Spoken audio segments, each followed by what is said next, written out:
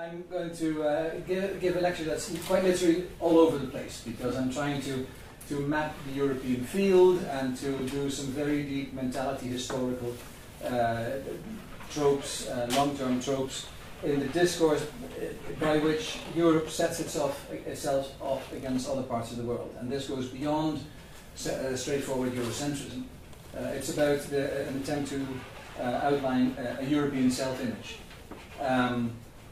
In order to do that, I will have to do a few things on imagology, the stuff I'm doing, as Jürgen said, and to see how we can map the interdependence between self-images and images of the other, and the discursive articulations that result from that, which we can do okay in the case of nationalities, but we have never really applied to Europe as an imagological construct.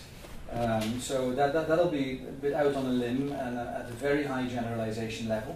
And I want to identify one particular trope, which is that of domesticity in the discursive opposition between Europe and the rest of the world.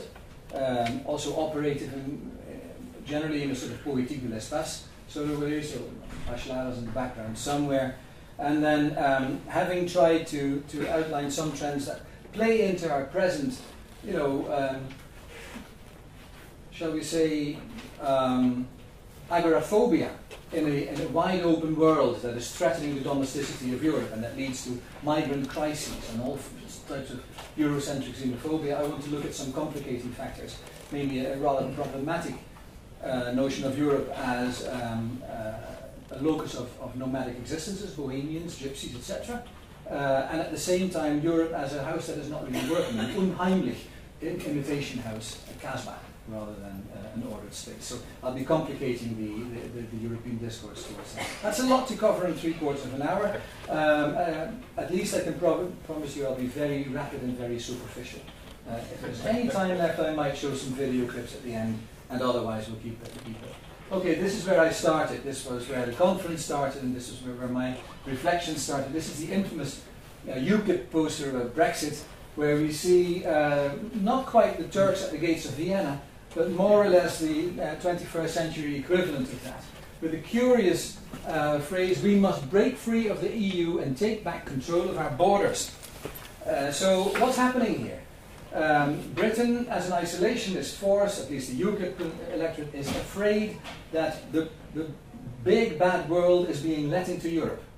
And as a response, it wants to get out of Europe. So you basically go into that big bad world outside Europe that you're afraid of.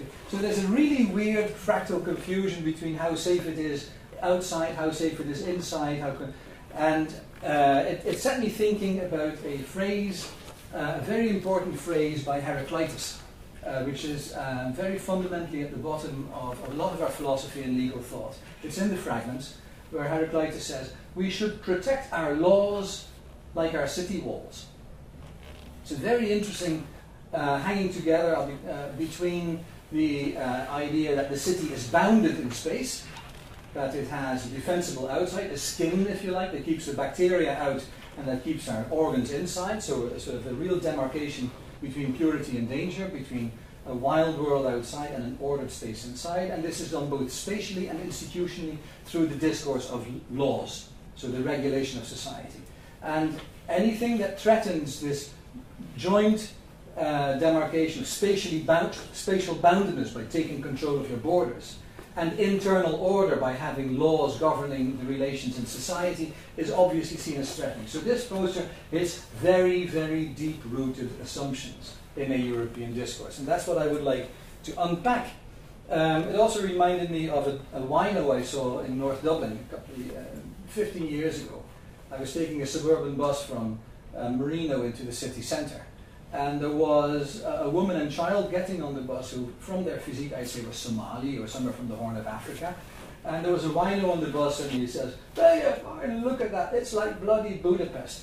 And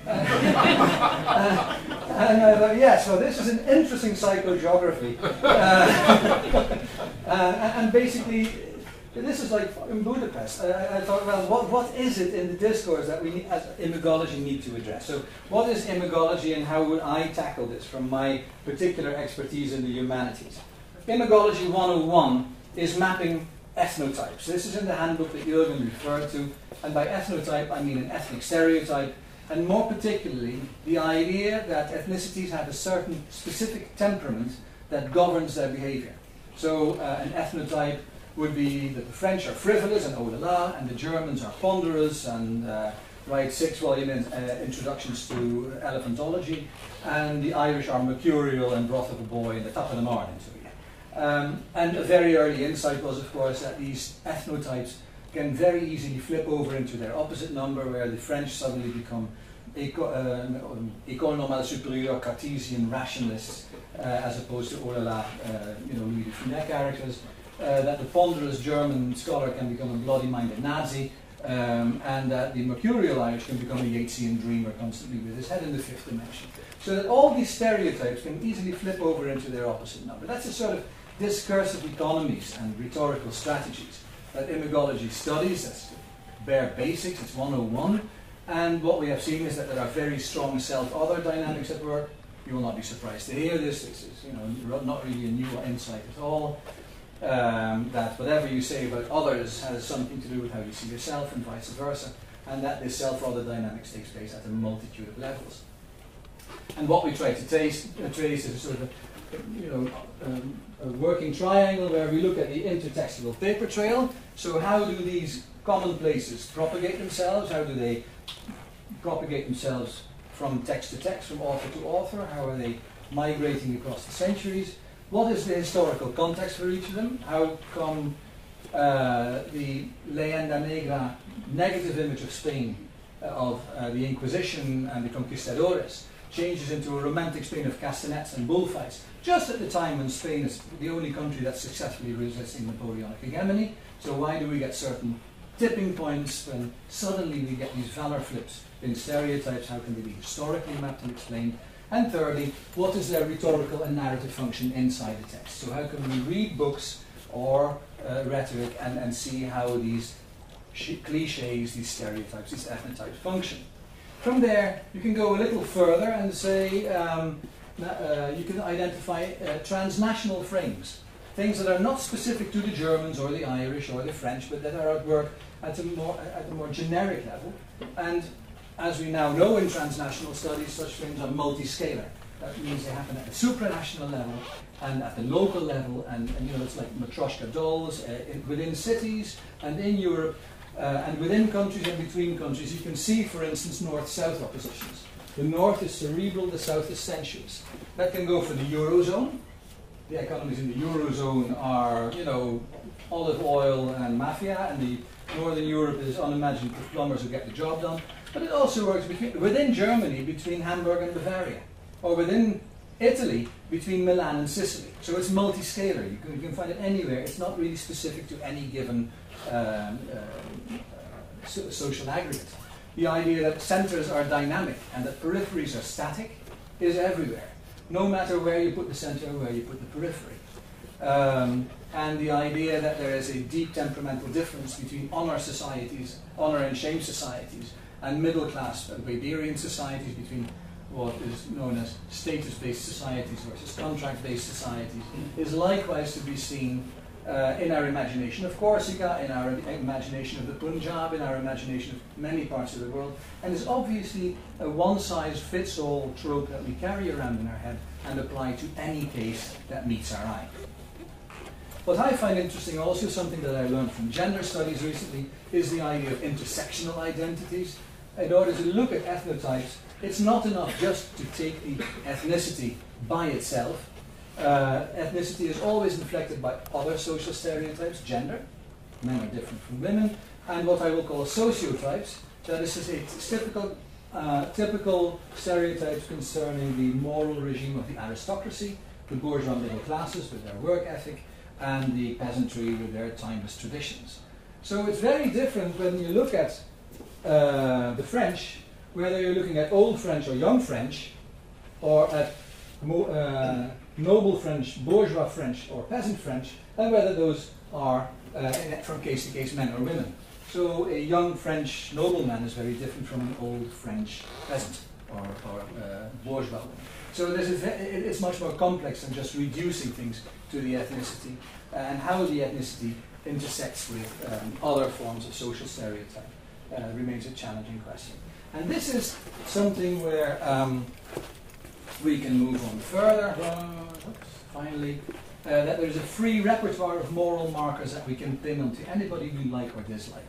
That there are certain universal human virtues and vices which we can use as brownie points, as get out of jail free cards, whenever we want to represent a given group of people as being nice or not so nice. If we say that certain people are honest, or that they are hospitable, or that they have a work ethic, that they work hard, or that they are, harmonious families with marital fidelity and caring love between parents and children, these are good people.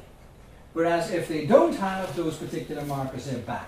I learned that lesson very strongly from Anne Rigney, who looked at representations of the crowd in the French Revolution.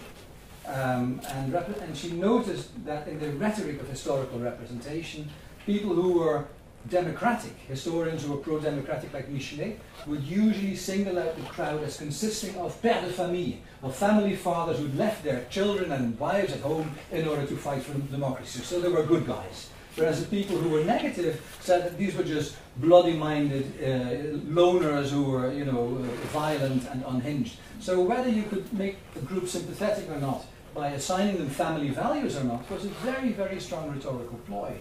If we go back to the news about migrants, it's obvious that the sign of a drowned toddler on a beach will very strongly activate the sympathy we have for migrants who are families. And if you look at the arrival stories of migrants in Canada, they're usually families interviewed saying, how do you like it in Yellowknife? And then the father is talking and the kids are talking to the wife. So they're a family, they must be okay. Whereas if you look at the UKIP poster, these are not families. And usually they're just a lot of men. And the scenes in Cologne, when there were sort of mass aggressions and then initially the migrants were, it was all single young adult males, besides being they were non-familiar, on the contrary, they were misogynistic, they were threatening women, and so they were anti-familiar. And then I thought there is a very interesting discourse at work that has to do with familiarity and domesticity as a strong marker of being acceptable in Europe or not being acceptable in Europe. And this is what I would like to pursue today. And this is where I would like to map the idea of a European self-image in terms of the values of familiarity, domesticity, and also a bounded space,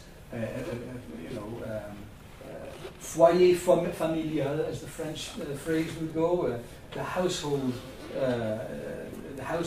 that might be threatened by wild, non-familial, non-domestic interlopers. This is what I'm going to do. Imagology in Europe. I'm going to look at self-other reciprocity. How does Europe oppose itself against its others, and who are they across history and from time to time?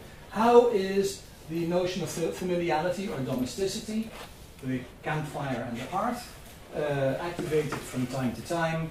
And what is the footprint of Europe? What Europe are we talking about? What are its boundaries? What city walls, in the Heraclitean terms, are bounding this Europe? And I want to unravel the self-image in 4 phases, ranging from very old to the more recent. I start with the oldest stratum of our imaginaire, which goes from Herodotus to the late Roman Empire, where the others are Persians and barbarians. Go to Europe as Christendom in the Middle Ages, Europe as civilization in the High Middle Ages, Renaissance and early modern period, and finally in the contemporary period, Europe as a self-interrogation. What we need to keep in mind is that in cultural history, the new does not abolish the old. You can say that in technological history, or it does. If we now have mobile phones, we tend not to use crank phones anymore. So new technology will drive out old technology. But in culture, the new is an overlay on top of the old, but doesn't abolish it. So we now listen to new forms of music, but we still listen to Beethoven and to Bach. They are not abolished by the fact that new stuff is added. And so too with our stereotypes. We now have new, recent stereotypes, but if you unpeel the onion, at the heart there will still be the substratum of stereotypes that were formulated much, much longer ago in different circumstances. So you should see these as superimposed strata in what becomes a sedimentary accumulation of stereotypes, each dating back to a particular paradigm or regime. And the footprint in the first instance is definitely Europe as the eastern Mediterranean coastlands. The threat against that is usually seen as barbarians and others, and this becomes very strong. I'm going to hop, skip and jump now with a 1,000-year-long period where we get, after the Persians, we get the arrival of Islam, and it is then that Europe is actually first used as an ethnonym, as a name for people. The first time that Europensis is used as a noun describing a group of people is when a monk in Switzerland talks about the Battle of Tours, where Charles Martel defeats the Saracens. And he says the Europeans have fought a victory against the invaders. This starts in the 8th century, a discourse that the Europeans are those who have to fight Islamic invaders. It reaches a high point with Pius II, who is the Pope who is around when Constantinople is taken by Mehmed II, and who once again tries a crusade that now the fight against Islam is no longer taking place outside Europe, in the Holy Land or in the Mediterranean, but inside our own continent, in Constantinople. They have crossed the Bosphorus. So Pius II, in trying to whip up a European alliance against the Ottomans, is activating a type of a European discourse against its others, which had been 700 or 800 years in the making since the Battle of Tours. And we can see how this is really, despite it being a very, very long period, is held together by cultural continuities. I give you one example, just as a little thing. This is the church of St. Sergius and Bacchus. It's now the little Hagia Sophia in Istanbul. But you still see the Byzantine architecture that is based on an octagon. In the Byzantine world, this octagon was copied in Ravenna, where it becomes the Church of San Vitale. So it's basically an outlying offshoot of the Sergius and Bacchus Church. And of course, this played a very, very important role in the geopolitical quarrels of the early Middle Ages. Ravenna was the capital of the Ostrogothic kingdom, became Byzantine again, then was conquered by the Longobards, then was conquered by Pippin, the king of the Franks, who gave it to the Pope. And the Pope rewarded Pippin by acknowledging Pippin's kingdom over the Franks and paving the way for Charlemagne. So Charlemagne realized the importance of this particular church in his claims to the imperial dignity. And when he built a church north of the Alps in Aachen, he used the octagon plan of San Vitale as a secondary echo of the Constantinople church. So this is a claim by Charlemagne that he is an emperor and that he is the counterpart to the Byzantine emperor. And the story doesn't end even there, because another Charles was crowned king of the Germans in this church in the 16th century. That was in 1521, I believe, Charles V. He was later crowned emperor in Bologna, I believe, but his incarnation as king of the Germans took place here. And Charles V was acutely aware of the fact that he was the namesake of Charlemagne.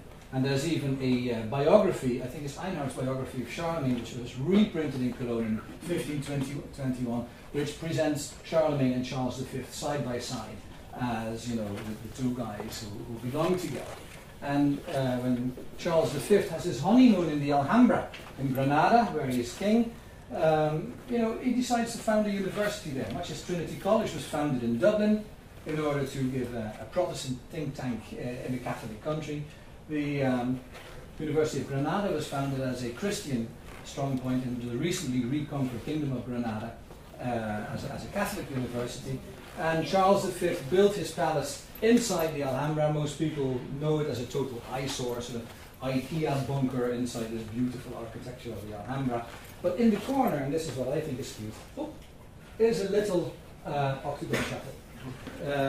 So he is still recalling some sort of a translatio imperii in a way, in the form of, you know, three Charleses: Charles Martel, Battle of Tours, Charlemagne and Charles V, and a sort of migration of churches that, you know, defines a center and defines a border.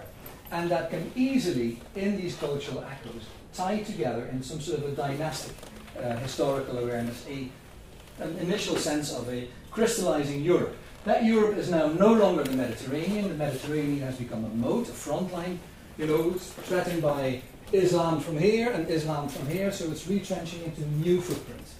And this gives us a new discursive idea of what Europe stands for. It's very strongly defined in terms of its Christianity, and it is the reason why anti-Islamic discourse is such a very, very strong, lingering tradition in Europe. If you want to understand the rhetorical clout of anti-Islamism in contemporary politics, it's not just a form of xenophobia, a pathology of us in the here and now, but also the incredibly long-standing cultural weight and habituation that we have to that type of discourse. We now enter a third phase, and that is when Europe starts looking across the Atlantic. I mean, this historical tipping point is well known. The Silk Route gets closed off by the Ottomans.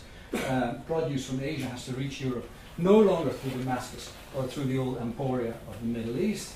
Venice loses its function, Genoa begins to lose its function. We start moving out from beyond the Pillars of Hercules into the Atlantic.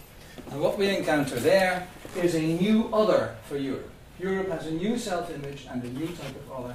The other is now the savages of the new world. You can also talk about crusades and others, others.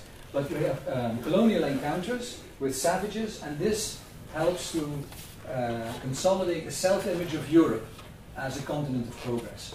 The idea that Europe is uniquely predicated on the idea that we do things better than our parents, and that the rest of the world does not have this sense of progress, takes place in the century of colonial expansion. We can trace it, for instance, in the art history of Vasari, whose entire story about Renaissance art in Italy is predicated on the idea that from Cimabue to Raphael, the pupil was better than the master. The idea that we stand on the shoulders of giants, that every teacher brings knowledge to his or her pupils who then take it further, and that there is an upward curve to development, much as there is an upward curve to the state of science and learning from Copernicus to Galileo to Newton. In technology and in the art, Europe is predicated on a superiority of progress, of getting better and better, this is a defining characteristic in its encounter with savages and people outside the old world system. Now, the idea of order and progress as a typical European marker of superiority is not just something I pulled out of the hat. I'm summarizing a lot of source research here, and one source I'd like to share with you because it's Irish, and it shows how lingering this discourse is. One of the first European Western expansions was the English conquest of Ireland in the 12th to 13th century. Even before the Atlantic was crossed, the savage clans of Ireland were subjected by the Normans who had just conquered England. And one of the great apologists for the English crown conquest of Ireland was Giraldus Cambrensis, who writes a discourse on Ireland which might be called colonial, and certainly prefigures a lot of colonial discourse. And he is very classicist, even though he's a 12th century cleric. We don't have to wait until the Renaissance for the lingering tradition of classical learning that we see reflected in Giraldus's ethnocentrism. This is a very telltale passage in Giraldus's description of Ireland. This people is one of forest dwellers and inhospitable, a people living off beasts and like beasts, a people that still adheres to the most primitive way of pastoral living. In other words, they follow their flocks around. They are nomadic, they are not sedentary. For as humankind progresses from the forest to the tilled field, and from there to village life and civil society, this people, unwilling to engage in the farmer's hard work, heedless of material comfort, and with a firm dislike of the rules and legalities of civil intercourse, has been able neither to improve nor to outgrow the life that they are used to in forest and pasture. This would have been written about Papuas or about Australian Aborigines. This is 12th century. And we see a very strong, and if you look at Giraldus's intertextual references, you see it's based in Caesar and Horace, in whatever classical texts that were available to schoolmen in the 12th century. And he is breathing the spirit of Caesar, Sallust, and Cicero, that the idea that city life is civilized life, and that there is indeed an age from pastoral life in the wild countryside to civil life in walled cities with law and order. This Roman Republican ethos is still echoed by this 12th century Anglo-Norman cleric. So nomads are most like animals, and that they live like animals and they move around. And civilized people have laws and a sedentary lifestyle in ordered societies. So Heraclitus is still echoing around somewhere here. Civilization distinguishes humans from animals. There's definitely a sort of great chain of being here. The further we are removed from the state of animal life, the more highly civilized we are. Civilization is an evolving progress. Mankind evolved from the forests to the tilled fields to the urban settlements, and civilization is anchored in cities and in the rule of law. Note that the others in this image of Europe are a mix and gathering of people who are somehow nomadic or living in forests and not having decent houses. And if we look at the others of the High Middle Ages and the early modern period, we see within Europe the Celts, the Lapps, the Finns, Baltic nations, certainly how they are described by the Teutonic Knights in the 12th century, Mongols and Tartars from Russian chronicles, and the Saracens that are described in the Mediterranean. So all around the edges of Europe we see people who move around, whose characteristics are that they are as lawless as well as nomadic. Their non-sedentary lifestyle implies lawlessness. They inhabit open land without cities or roads, and later on that will become the exotic image of Central Asia, of the Sahara, with their Bedouin caravans crossing through the trackless desert, and of the American prairies with Sioux and Cherokees galloping around with their wigwams. So, if you like, the discursive stock in trade for schematizing and valorizing these lifestyles is already firmly in place by the time the encounter with the non-European other starts. I will go very briefly then on the further retrenchment of what is properly European. At some point, the despotic regimes of Eastern Europe drop out of what is properly European, and further later on you get the retrenchment of Europe in the 18th century, where the Protestants, mercantile, Weberian work ethic places of Northern Europe as middle class, Republican Enlightenment places are distinguished from the totalitarian Catholic clientelist Southern European regimes. So what you get is a gradual condensation of Europe, as I call it. The footprint of what is considered to be part of the European in-group shrinks over the centuries as Europe is more and more predicated on the notion of order and progress. The persistent trope in all these phases of a geographic retrenchment of the first-person Europe is the idea that outsiders are non-sedentary, threatening the domesticity of an ordered Europe. And this notion of a domesticity, again, has very, very deep-rooted discursive and mentality echoes. I mentioned Heraclitus. Notions like the Greek notion of cosmos for an ordered world, the Latin notion of the domus, and inside the domus, the house, there is the focus. The focus is the focal point of the household. It's where the fire is built. So the foyer, the place where you are at home, is centered around a marshaled fire. And one of the most important gods in the Roman pantheon in Greek it was Hestia, is Vesta. One of the oldest cults in Rome is that of the Vestal Virgins. This is the temple of Vesta, and she's one of the important tutelary deities of the Roman Republic, and she is the goddess of the fireplace.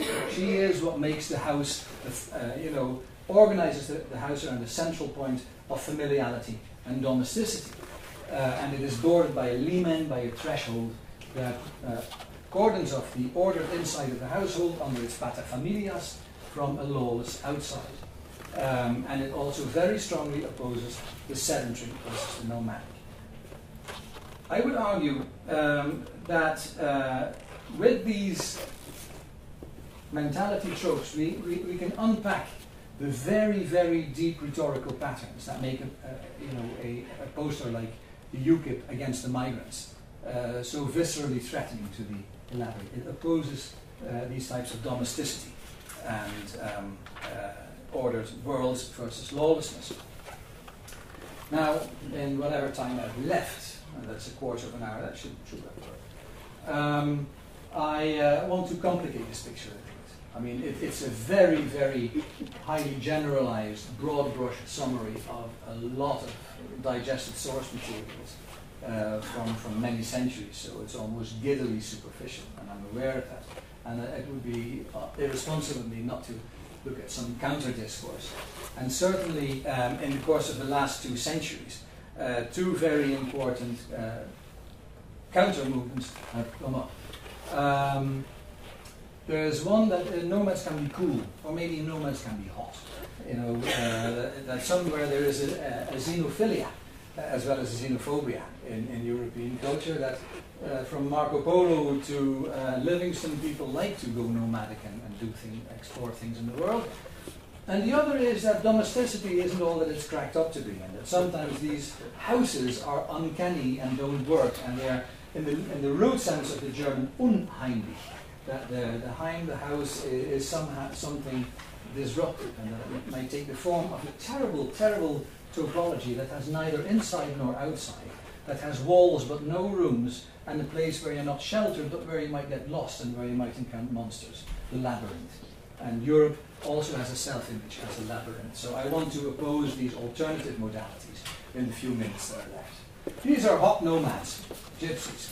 It's something that Europe's inner nomadic non-sedentary tribes. I think a lot of the, this is a scene from Russia with Love, a James Bond movie that is invoking all the stereotypes of good guys versus bad, and an important scene is set in a gypsy encampment. And that is this sort of a place, and what's typical of gypsies in the 18th, 19th, 20th century imagination, if we do an imagology of gypsies, is that they always have their fire outside. So they don't have a focus, they don't have a vest, and they eat their food, and they have their familial dinner gatherings under the open sky, and there is something deeply inside out about their lifestyle. And by the same token, they are also habitually associated with lawlessness and with threatening. They steal children, they rob you, they dill you, and they don't obey the laws. And so, because they are non-sedentary, they're everything that Geraldus Cambrensis was fearing about the Irish, this nomadic lifestyle.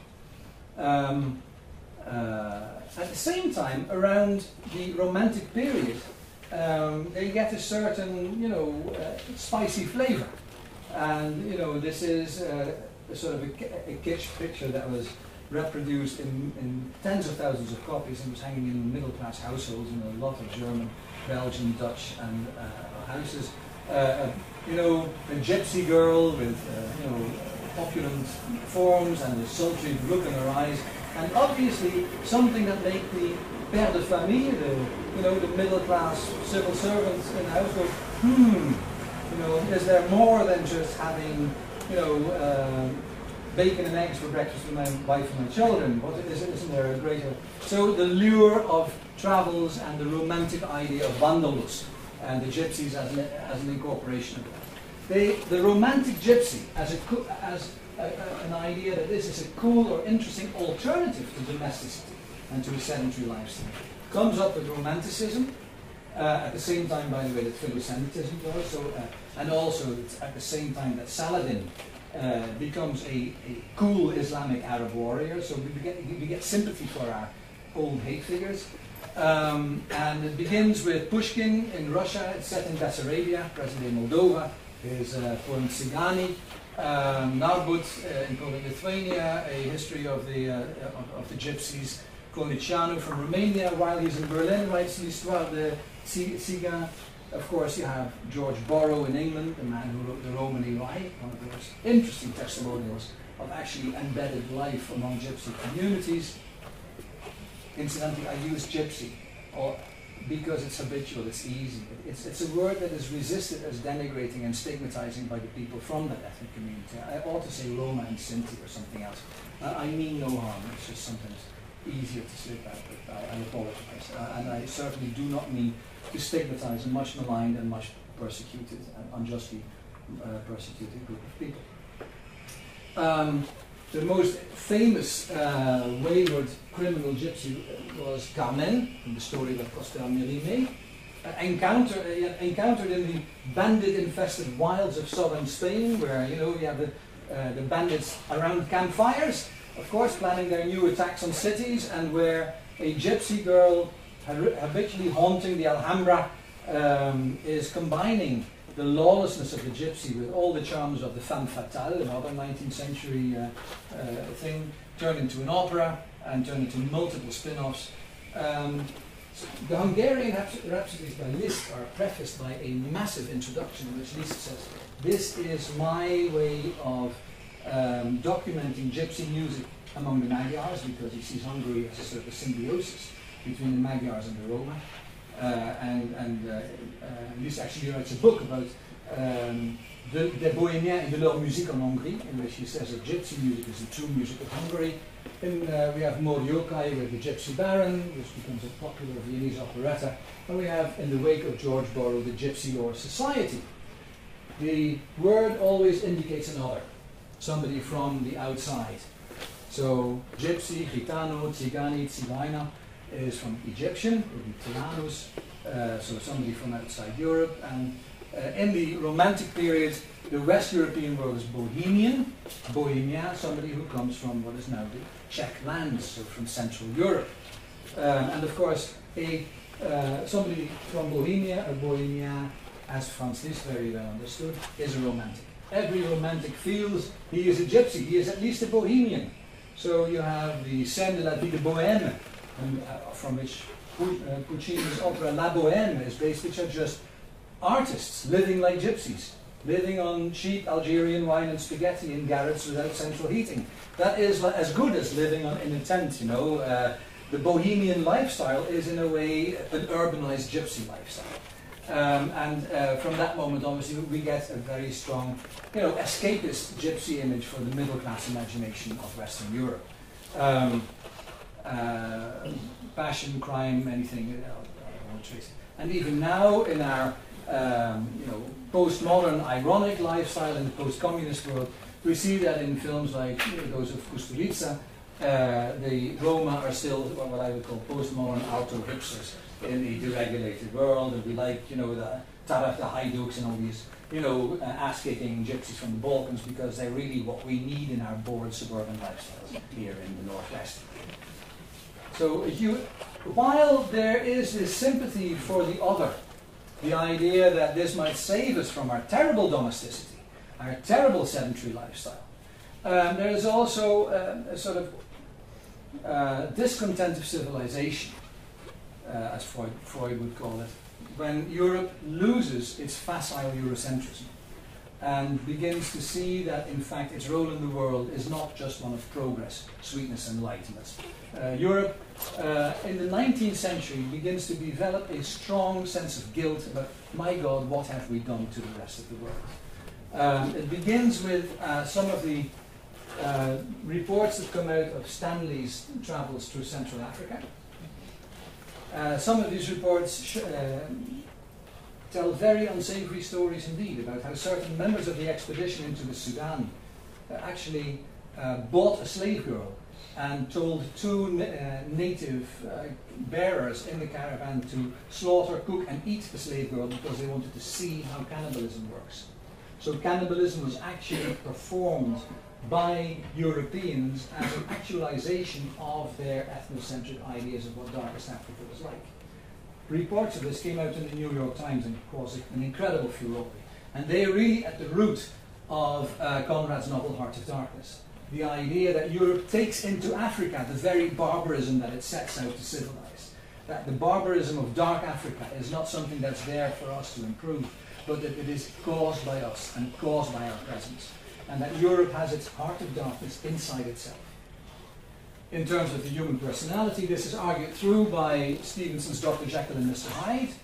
Inside every scientist there is a Neanderthal Jack the Ripper serial murderer who can break out at any moment, and in the Freudian view of the personality. So barbarism is not outside, it's not outside the city walls. this distinction between an ordered inside and a barbarous outside does not work. We are the barbarians. And this becomes, from the 1860s, 1870s onwards, a very strong European self-image, certainly after the genocides of the 20th century, to the point that Tony Judd could say with some justified sarcasm that Europe is now marketing its bad conscience as the one thing with which it wants to improve the world, saying, don't be like us. Do as we say, don't do as we do, because we've been there, and boy, we're bad. And so you have to believe us because we've been bad. So it's a very strange discourse of, we have authority because we have been barbarians. You could see, I won't give you the... So Europe now has an identity where the other of Europe is Europe itself. It's become the continent of self-interrogation, and perversely, Europe derives some sense of moral authority by saying, Iraqis and Americans and Israelis don't question their own values, but we do. And that is what makes us better. We second guess ourselves, and that is some form of superior moral status. And we can trace that in the progress of the labyrinth. The idea that good and bad are not separated in inside and outside, but that good and bad, inside and outside, interpenetrate. And just as a little analogy, I want to trace, like the way I traced the Oxygon, I want to trace the labyrinth from Crete, where Theseus confronted the Minotaur in the first engineering feat of the Western world, that masterpiece by Daedalus, the man who invented flying, the great first technocrat of Europe, built Europe's first labyrinth. From there we see labyrinths in the Kasbah, the great other of Europe on the southern Mediterranean shore, those houses that are a mess, that are a jumble, that are unordered. From the Kasbah of Algiers, in a novel like Pépé le Moko, which becomes a successful movie, we get the Kasbah of Casablanca, where everybody comes to Rix, and where we have a multi-ethnic melting pot, where good and bad are confused, and where the world is in a terrible state of chaos and moral confusion, and we need somebody like Rick to sort it out.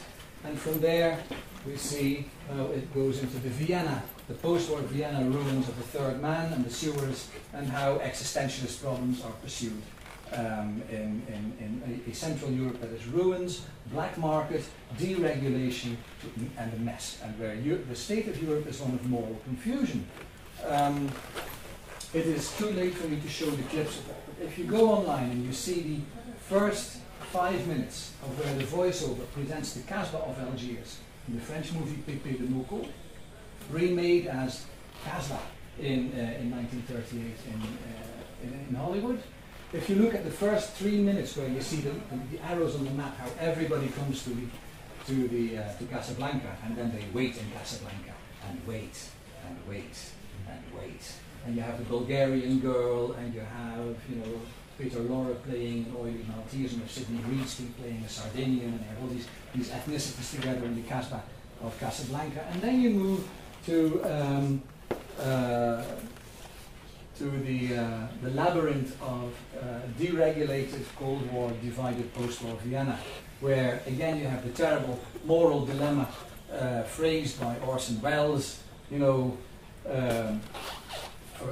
In Italy, for 30 years under the Borgias, they had warfare, terror, murder, and bloodshed, and they produced Michelangelo, Leonardo da Vinci, and the Renaissance. In Switzerland, they had brotherly love and 500 years of democracy and peace. And what did that produce? The cuckoo clock.